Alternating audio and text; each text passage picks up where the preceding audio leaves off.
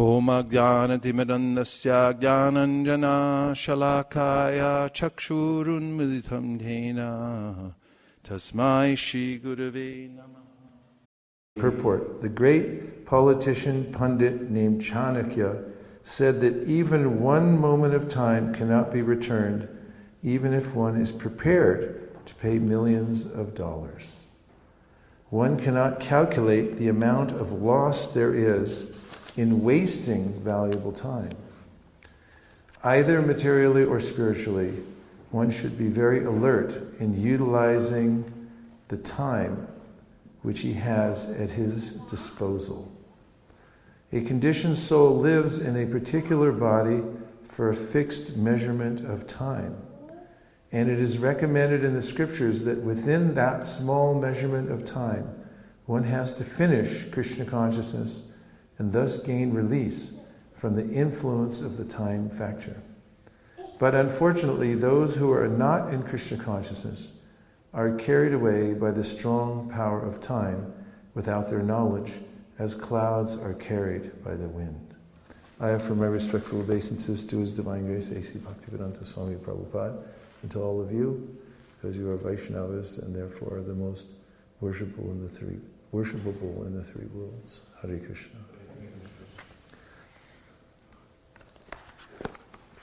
In the 11th canto of the Srimad Bhagavatam, it is said, Labvam sudulabam idam bahusambhavante manushamartadam anityam apihadira turnam yate tanapatet anumrityaya nishaya shaya vishaya kalasarvata syat. This very famous verse points out that it's very rare to get a human form. Out of 8,400,000 species of life, there are just 400,000 human species. And the human life is awarded by material nature. It's not something that you can put in for and move to the head of the line. You get it when you get it. It's the rarest of rare opportunities. Labvam sudulabam. Idam bahu sambhavante means after many, many births in various species of life, one may come to the human form of life. Manusham means a human form. Manusham artadam. Artadam means it's full of value, the human life. Anityam means it's temporary, very temporary. Apihadira. So one should be very sober to take advantage of this opportunity. Now, if someone's given something that is temporary and then is able to make something out of it, for instance, if an industrious person is given some flowers and they're going to dry up soon, but he immediately takes them and puts them on the market and makes something from them, makes a profit, and he or she is known to be intelligent. And the human life is extremely valuable, what you can get in return for it. But it's very temporary. There's a short window of opportunity to take advantage of that and get the full value. Turnam yateta means, when you understand this, immediately, Turnam yateta napated. Pated means before you, this body drops off. And it could drop off at any second. There's no guarantee when it will drop off. So there's a bit of a race against the unknown clock. We don't know when it's going to stop. It's like musical chairs when you're a kid. You stop the music and they're like, hey, you didn't get a seat, man. You're out. Napated anumrityaya nishreyasaya vishaya kalasarvata syat. Therefore, the Bhagavatam says, don't waste it in things that come automatically to the animals. Animals like squirrels, who are my little gurus back in California. I consult with them quite frequently and observe them and how they live their lives in California with no rent to be paid and no insurance to worry about.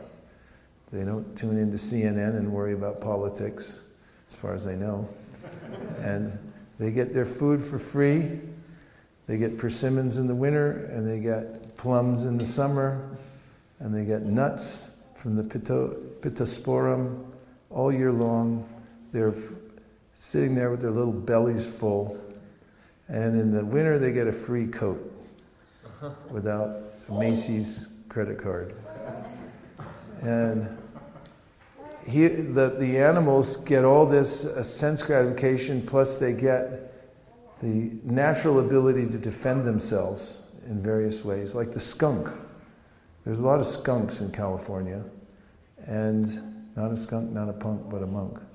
And they have the most unique defense system one could imagine, is that they stink up the place so bad, and with such expertise that people just like, it's okay, it's a skunk, leave him alone.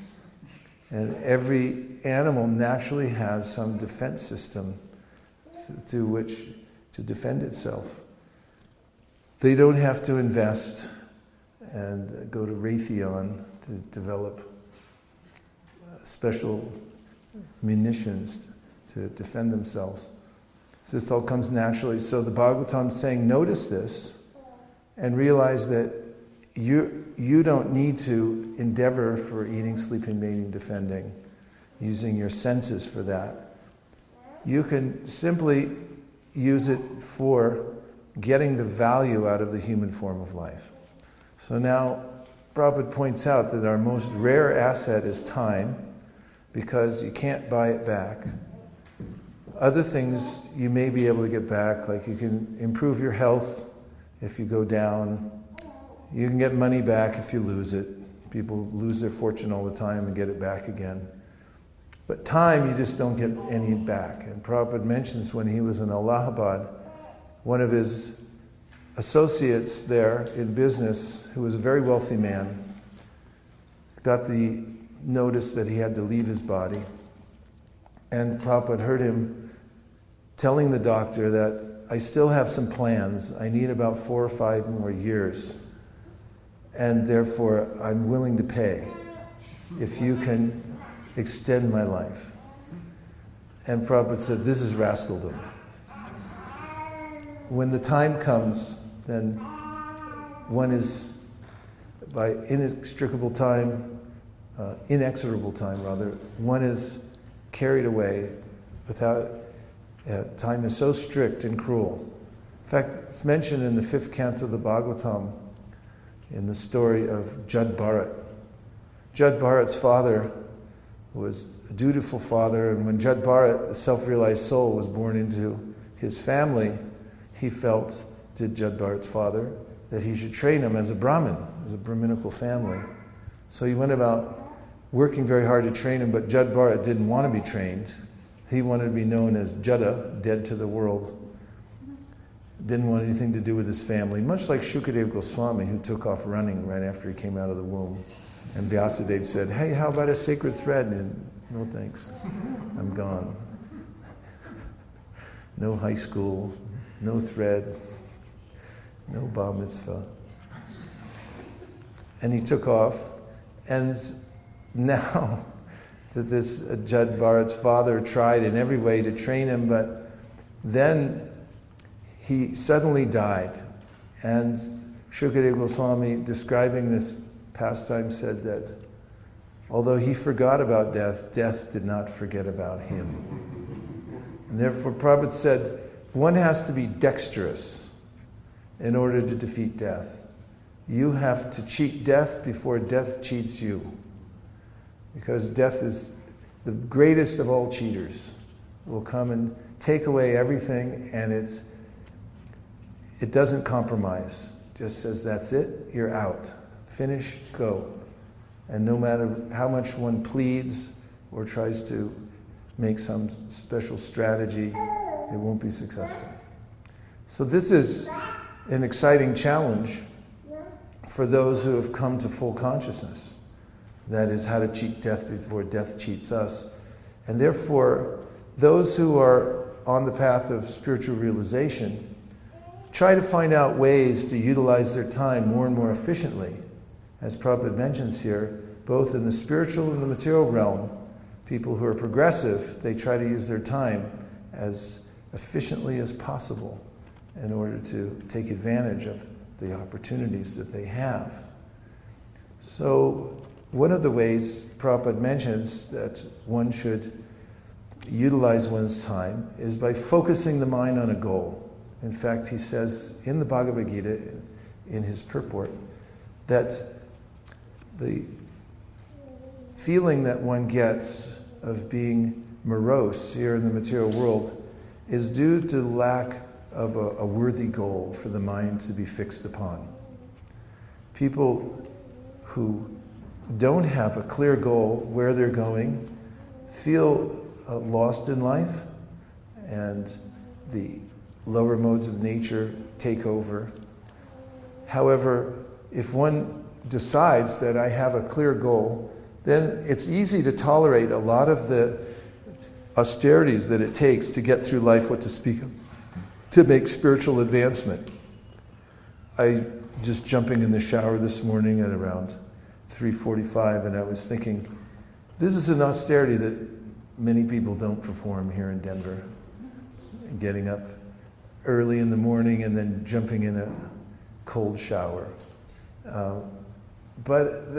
Because I was thinking, why am I doing this anyway? It's because I'll feel invigorated when I come out ready for Mangal Artik. And then I was thinking, Mangal Artik is following in the footsteps of the previous acharyas. Why does one come to Mangal Artik in the first place? And I remembered a story that I heard recently about a young boy at the time of Srila Bhaktisiddhanta Saraswati Thakur who had heard the Guruvashtakam. And in those 8 prayers that we sing every morning, there's a 9th prayer, Shrimad Gurur Ashtakami Taruchar Brahme Muhurte Patita Priyatna Yastena Vrindavananata Sakshat Sevai Valabhya Janashonta Eva. That's the benediction prayer that comes at the end of the 8 prayers we sing. And it says that anyone who loudly sings these prayers during the Brahma Muhurta hour gets the gift of going back home, back to Godhead. So a young boy from a village happened to hear some sadhus speaking about this. And he said, I have to find Mangal Artik. So he asked around, and he found out that in the city there was a temple from the Gaudiya Math. And there every morning they held Mangal Artik and they sang that song. So he walked many, many miles, this young boy, and showed up at the Mangal Artik. And all the sannyasis there, sannyasis of Srila Bhaktisiddhanta, noticed this kid in the Mangal Artik, and afterwards said, son, where did you come from? He said, I came from such and such a village. They said, but it's so far away. He said, I walked here because I heard that if you come to the Mangal Artik, then you'll go back home, back to Godhead. If you sing this song loudly during the Mangala, during the Brahma Muhurta. And so some of the senior devotees took this young boy to meet Srila Bhaktisiddhanta and told him the story. And he said, get him a bicycle. And that boy would come to the Mangal Artik every day because of that. So those who have the goal of going back to Godhead, Om Tad Vishnu Paramam Param Sada Pashanti Suryaho Diviva Chakshara Tanta Vipraso Vipanyavo Jagripan Sahasimindate Vishnu Yat Paramam Padam. They're looking at Paramam Padam. The supreme goal is what they're looking at, so they don't so much notice the inconveniences of this world because their eyes are fixed above. They're thinking, I'm not meant for this world anyway. And you're going to get austerities one way or another. Austerities come, don't they? Even if you don't ask for them. If you don't sit down and pray fervently every morning on your knee, get on your knees and pray, my Lord, please bring me some special challenges today that will disturb my mind to no end. And once I was driving with Dravida Prabhu to a program, and I noticed along the freeway there was a motel called the Comfort Inn. And I was thinking, it's curious they never call it the Discomfort Inn. Because everyone wants to advertise, comfort and you'll be a happy place. That's what everybody wants, but you don't get it here in the material world. But you can transfer the inconveniences that you have and trade them in for a higher cause. Rather than just accepting them as an inconvenience to my so-called comfort in the material world, you can actually preemptively put yourself in a situation where you're performing austerity for the sake of pleasing the Supreme Personality of Godhead and purifying one's own senses. Sarvapadipa nirmuktam tapratlina nirmalam rishikena rishikesha sevanam bhaktiruchate. If you use your senses for a higher purpose to serve Rishikesh, the master of the senses, then you'll purify them and attain the perfection of life. So, one of the ways in which a devotee can be more effective in his or her practice of devotional service is to set goals. Prabhupada did this. In fact, you'll see on display in the little museum that's at Prabhupada's room in Vrindavan, there's a tiny notebook that looks almost exactly like this one here. I always have one of these in my pocket and a pen. And I've noticed that when I write things down, I've noticed this for years, that when I write things down, I tend to get them done. And then I heard from Tejas Prabhu, who had a lot of personal training from Prabhupada, that he said, remembering things means writing them down. And then I was just with a devotee who was assisting me in Govardhan during that month-long yajna that we performed. And I noticed that he wrote everything down. He had a pad in his pocket and he had a pen always with him. And anytime something came up, he would write it down. Anything I asked for, he'd write it down. And it always got done because he was careful about writing it down. And therefore, one of the ways to fix the human mind in a progressive path is to write things down. It's very helpful in the Kali. If I hear something and then I think I'll get to it later, generally you'll think of it again while you're in the shower and you don't have the opportunity to take care of it. And it'll be flying around in your mind like a bat and just disturbing you every time you think, I should have done that. But there's something so satisfying to actually write it down.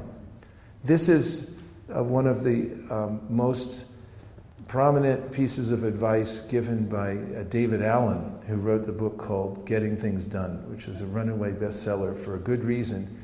It's a commonsensical process that he's developed over many years for actually getting things done.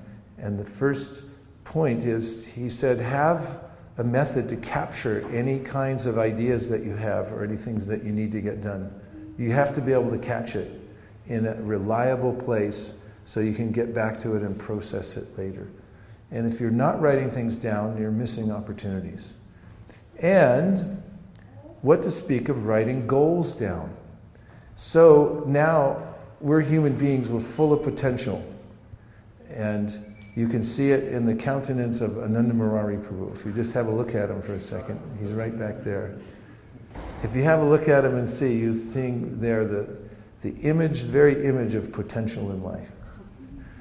And so let's just say that we all have some potential like that because we're human beings and we already discussed this, and that we're brimming with good ideas. And we'd like to get certain things done. Right, Ananda, you have ideas, you have ambitions, things that you like to accomplish in your life. Is that correct? It's apparent. So now, the sage advice is, decide what you want and write it down and make it clear. And I mentioned Prabhupada's notebook. I saw it in Vrindavan and I heard the advice that he gave to Tejas. And there you can actually see Prabhupada writing down his goals. And he has in there daily goals, weekly goals, and bigger overarching goals for, like he said, meet the Queen of England. It's right there in the notebook. And so if one takes the time, first of all, to set up a system so that you catch everything, make sure you don't miss it, and just assume that you're going to think of it later. And if you take time to decide what you want, what your goals are, and to write them down, you're already starting to manifest them, because everything comes from the subtle level and begins to manifest on a grosser and more, I would say, tangible level. Because the thoughts are in a seed form and the fruit comes as it manifests more externally. And so the next gross manifestation that helps to manifest the ideas and ambitions and goals that we have for performing devotional service comes when we actually write things down. So one exercise that is very helpful is to take a legal pad. And the reason I'm talking in terms of writing with a pen on paper is some research now shows that it's there's more connection to the brain and the mind. It's more visceral when you're writing it down. You get more of a sense that it's coming from you and it's coming on the page, and more effective in that way. So if you take a legal pad, and the reason I like a legal pad is because it doesn't, it gives you a little more space to write, and it sort of says, like, feel free to write as many things as you want, rather than have a tiny little thing to write on. I just carry this one in my pocket because it's hard to fit a legal pad in here. Although maybe I could have this fitted down at Lowy Bazaar. But if you take some time to sit down by yourself and cut off all kinds of distractions, at least for an hour or two, and just take a pen and start writing down all the things that you'd like to get done. What are the goals you have in devotional service? Let it percolate in your mind and let it come up, and write it down. And you'll find that after a few minutes of staring at a blank page and thinking, I can't think of anything, I don't want anything, I don't know what I want, suddenly things will pop up. Super Soul will remind you, you thought of this before, here it is, why don't you write it down? And as you start writing, then you'll find that the mind then can grasp the goal and start thinking about ways in which to accomplish it. This is the miracle of the human mind. And as soon as you identify a goal, then you'll immediately, almost magically, start to conceive of ways that you can accomplish it. Your mind will start heading in that direction.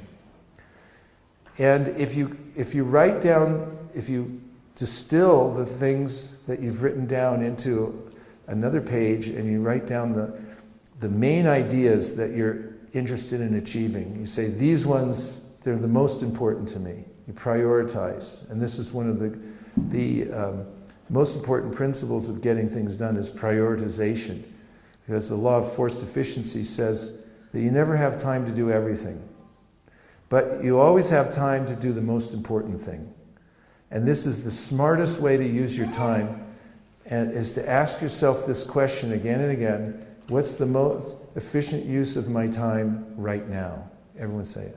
What's the most efficient use of my time right now? And I'm hoping that you don't walk out now.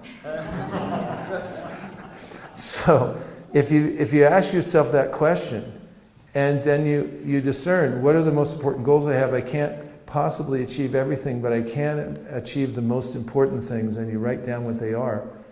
And then you start thinking about, how would I achieve it? And the next piece of advice is, break the goals down into smaller parts and find out what's the next step. What is the next tiny little step I can take towards this goal? And this is a progressive way of performing one's devotional practices. And you'll find that if you attend to the activities that you need to do right now, no matter how tiny they are, and you keep doing that over and over again, remembering that the point of power is always in the present moment, and you continually attend to those things that are most important, that you've prioritized right now, you'll feel a sense of satisfaction instead of feeling overwhelmed. Because there's so many things to do, right? Say yes. Yes. But we can't possibly do them all, and then therefore I feel overwhelmed. And I also start to feel that I'm incompetent, which isn't true. You're very competent. First of all, human beings are extremely competent in so many ways, and especially those who are living in the mode of goodness and upwards from there, that have so much potential. So now it's a matter of just channeling that. So the rule for goal setting is, in its most simplified form, is decide what you want and write it down. What is the rule? Write it down. So if you write it down, then it starts to manifest, and it says to your mind that this is important to me. And then your mind will start figuring out ways to get it done, to reach the goal. It's like, mine's like a heat-seeking missile. It goes after the goal automatically. In fact, when you go to sleep at night, you'll notice your mind's dwelling on it and thinking, how can I achieve this goal? There are many other points of which to, how to remove obstacles by naming what the obstacles are, then thinking of creative ways to overcome them and so forth. But in the very basic form, it'll be effective by writing your goals down. And then it helps if you keep that paper and make it visible. If you look at it regularly, your mind will be readjusted, because there's a way in which we easily get distracted and pulled off in other directions. And if we keep bringing it back to what we want to do and what we want to accomplish, then we'll stay on track. So there's a saying by Guy Kawasaki, who wrote that book, Art of the Start, that frame or be framed. So unless you frame the way you want your life to be and what your most important goals are in your life, then someone else will frame it for you. And you may not like it. And you may feel dissatisfied. So you decide what your goals are, and you tell them, this is what I'm going to achieve.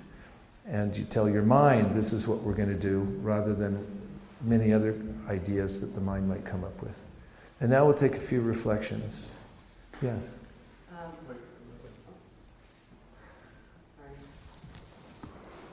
Thank you so much for this class. It's really wonderful to break everything down and really think about it in a very direct way.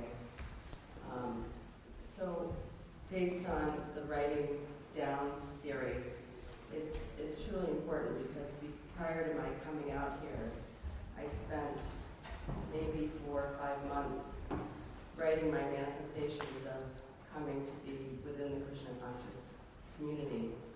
And so, also by doing that, you help yourself.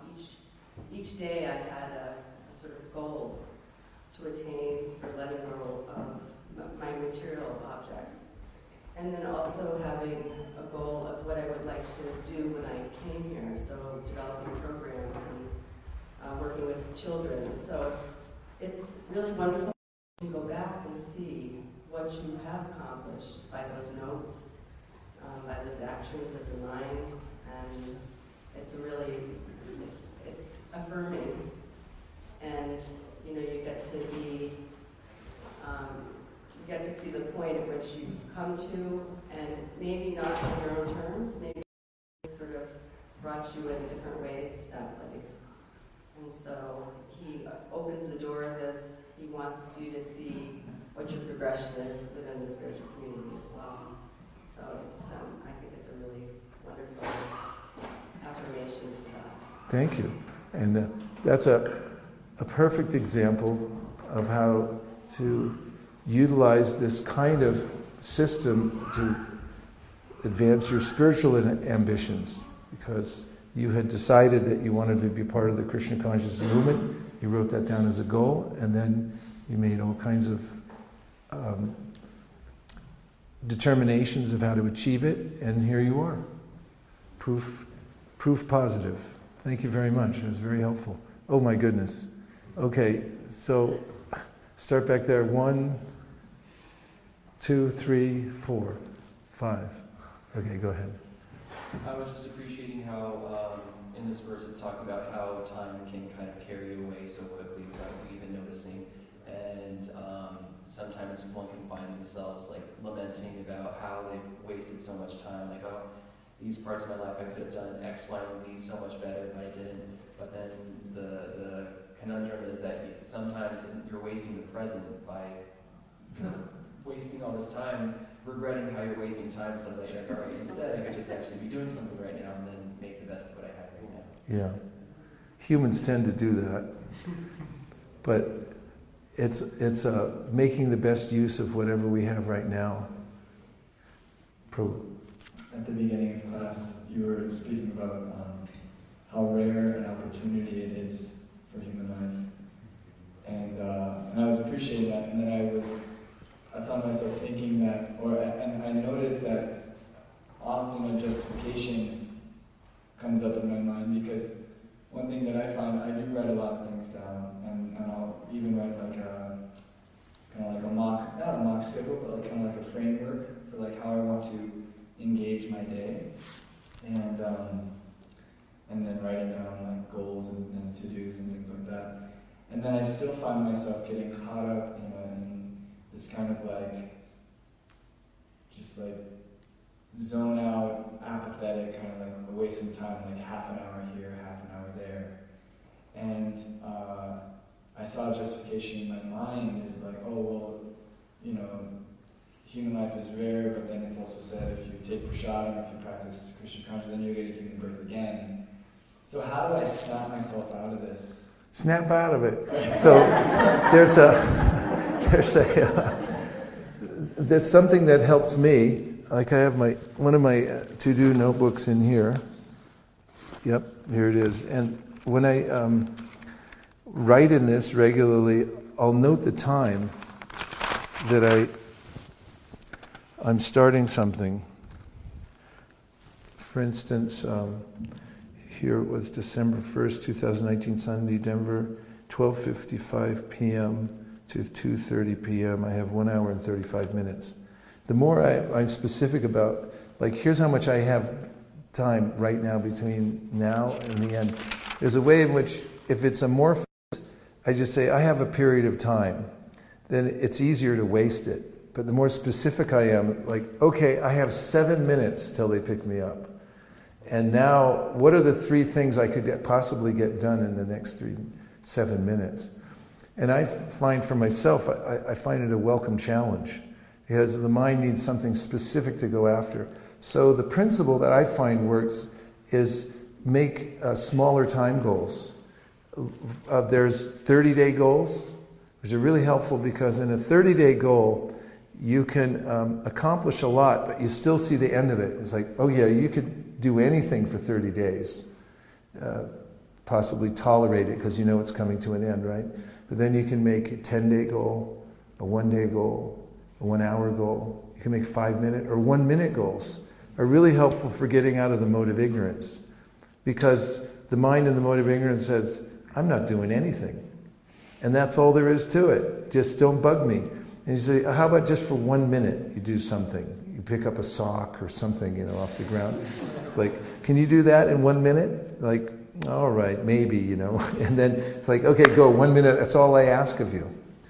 And sometimes coaxing the mind too. For instance, when we do these monthly Sankirtan Festival introduction, a lot of people come and I can see how tentative they are. They go, I'll go to the training, but as soon as it's time to go out, my mom's going to call and need a peanut butter and jelly sandwich, and I got to go.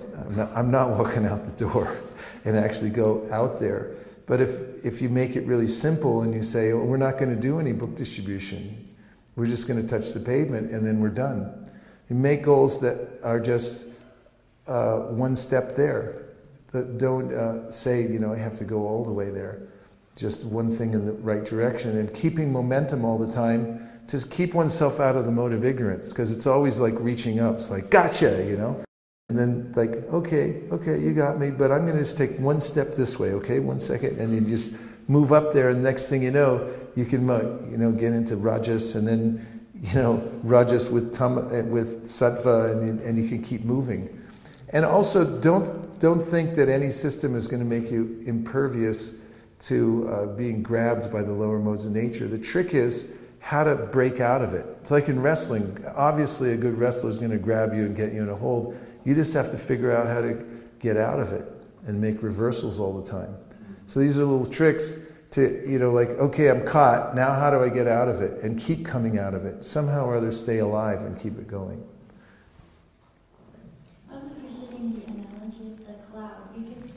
They look really light and fluffy, but they're actually heavy with water.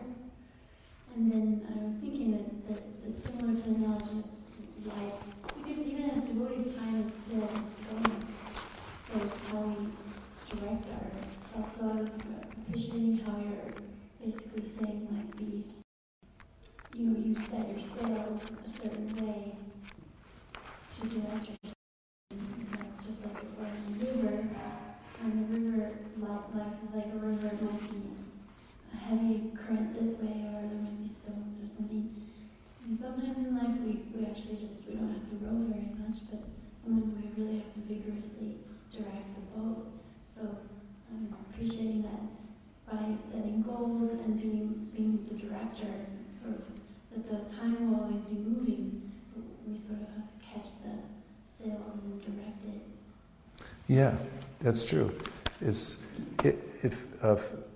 time favors those who have a clear idea of what they want to do with the time. Otherwise, it just eats up the clock. Who was next over here? Dana Kriya. Thank you. Yeah, I like that you referenced the purport where Srila Prabhupada talks about how people who don't have any clear sense of the goal feel very lost. And I was just reflecting how even in devotional service, if I get into the state of mind where I don't have a clear objective of what's next for me, what am I aiming for, then it's so easy for the mind to become complacent and just sort of uninspired and just really go through the motions. Yes, and Prabhupada said when he was teaching management to one of his students, he said you should always create a fresh challenge so that the devotees will want to rise up and meet it. So that's true when you're managing. A fresh challenge is always something, wow, that's what we're going to do next? Something interesting, because we're doing sadhana and we're repeating the same things we're doing every day, right? So it's easy to get complacent when you're doing ritual like that. So you have to think of ways to stimulate it. Just don't do niyamagraha where I'm just like, we're doing it, we did it, we said it, what'd you say? I have no idea, but we did it anyway. Mix it up. My father worked in repertory theater for a while, and he said that the producer the director used to have the actors come in off cue. Because in repertory theater it means you're doing the same play over and over and over and over and over again. So after a while, actors, it's just second nature. They're not even thinking about what they're saying. They're just saying it. So he would, instead of exit stage left, he'd tell now you go stage right. And the other person had to be ready because somebody would come off cue or say a different line, and then they'd have to catch them. So good to stay aware that you're setting fresh challenges. Like within Mangalarti, what's your goal to make it better? Within your own practice of japa, how to make it great again. And in every aspect of our practice, we can always look at it and say, how to make it a little bit better than it was yesterday or last month or last year. Otherwise, we plateau. And when you're busy doing that, you'll find out that all of a sudden you look up and it's like, hey, I got old doing this. And the next thing you know, you're out the door. So, it's a euphemism for dying. Who's next? Yes. Thank you. I was appreciating the point that you were saying about that you can't do some things, but you can do the important things, but you can't do everything. Yeah. And because the mind generally gravitates towards passion or ignorance, and in passion you say, I'm going to do everything or nothing. Yeah. And that's the very common, I think, especially for Americans, we get into this. It's like it's all or nothing kind of mentality, and it's just much more realistic and empowering to just be like, okay, let's be realistic. Let's do what we can. So I really appreciated that point. And I had a couple questions too, if that's okay. Yeah, you don't know what you have till it's gone, right? So Stephen Wright once said, I gave away everything so that I could see what I had. But although it was a joke, you can do that preemptively and say, what if everything was gone? What's the most important to me? And what do I actually have that's that's the most important, that is intrinsic to my nature, that's always there with me. And don't worry about the things that are superfluous. Yeah, I have a couple questions, and I have -1 minute. That's just the time factor, right? So we can go. We were carried away. Well, let me ask something pertinent to that point, because So expert. the Bhishma Dev, he mentions in the 9th chapter of the first canto that he considers that the tribulations undergone by the Pandavas was due only to the force of time, and that there is it indicates in that chapter that even the devotees, impure devotees, are still subjugated to the force of time, and at the same time it also appears from the pastime with Ambarish Maharaj and Durvasa Muni, where Ambarish Maharaj was not threatened by the Sudarshan Chakra as Durvasa Muni was, being a non-devotee. Because of his connection to Krishna, he was actually able to stop the Sudarshan Chakra, which is the representative of time, if I'm not misunderstanding. Maybe I'm extrapolating too much, but the basic question is, is the devotee subjected to time or not? Krishna is our friend. Actually, he's the friend of every living entity. And especially for the devotees who are eager to make advancement, Krishna is looking for ways to give the devotees advantages. And sometimes in the time factor, he favors the devotees one way or another through the time factor. Some by showing how they're impervious to time, by having the Sudarshan Chakra. Actually, in that section of Ambarish Maharaj, it said that the Sudarshan Chakra is always there with each devotee, protecting him or her. And then the time factor works for the devotees, as an example, Parikshit Maharaj, whose time came up rather quickly through the curse of Shringi, who said, 7 days, that's all you got. And Maharaj Parikshit said, what a blessing to have that. He said, my mind was all over the place. I never would have got out of this material world if it hadn't been for this benediction curse that I got from Shringi, this little punk down by the river who just whimsically cursed me. But that's Krishna, he said, because he saw the time factor, and he said, now I can really focus. And boy, did he ever focus. Otherwise, where would we have got the Srimad Bhagavatam from if that hadn't happened? So the Krishna's helping the devotee through the time factor, and he does it in whatever way is best for the devotee. But we should try to realize that he's always there as our ally, and try to invest ourselves as much as possible, as per the advice of Rupa Goswami, Tanama Rupa Charitari Sukirtananu Smrityo Kramena Rasanam Anasinyo Jatishtam Vrajetananuragi Jananugami Kalam Nayed. There it is, Kalam Nayed Akilam Itupadesha Sadam. Use time organize your life so that you're always staying in Krishna consciousness one way or another. And one of the best mantras for that is always keep the transcendental vibration going, one way or another.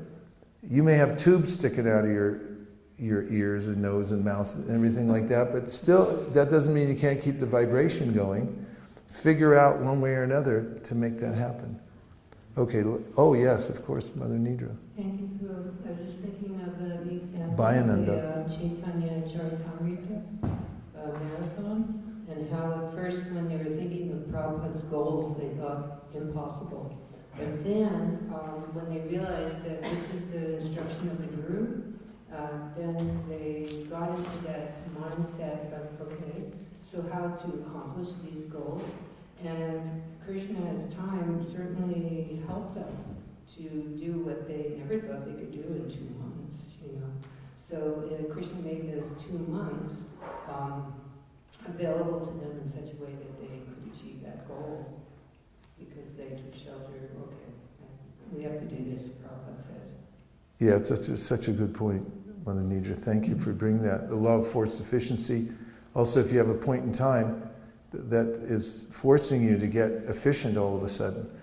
And I saw a bumper sticker once that I could really relate to that said, if it wasn't for the last minute, oh yeah, by the way, thanks for the bumper stickers. Was it you or Gabe who sent them to me? You did? Oh, those are cool, and I never thanked you. Sharks don't merge. Ignorance is awkward. The bumper sticker I saw that impressed me was, if it wasn't for the last minute, I wouldn't get anything done. And have you ever noticed that when you're going away on a trip, suddenly you get really efficient and you get bold calling back those people you didn't want to call back, and you say, "Hi, Bob. Yeah, listen, the deal's off," because I got to go. So to remember, we got to go. And also, if you take the order of the spiritual master and just say one way or another we're going to do it, then Krishna will reveal all kinds of ways and get it done. And don't worry about getting everything done. Just do the best you can with what you have right now, and that's enough. Because it's never going to be perfect, but at least if we keep moving in the right direction, then Krishna will help us. Nachariyar Marman, Nachariyar Marman, Nachariyar Marman, Nachariyar Marman, hey, Nachariyar Marman, Nachariyar Marman, Nachariyar Marman, Nachariyar Marman.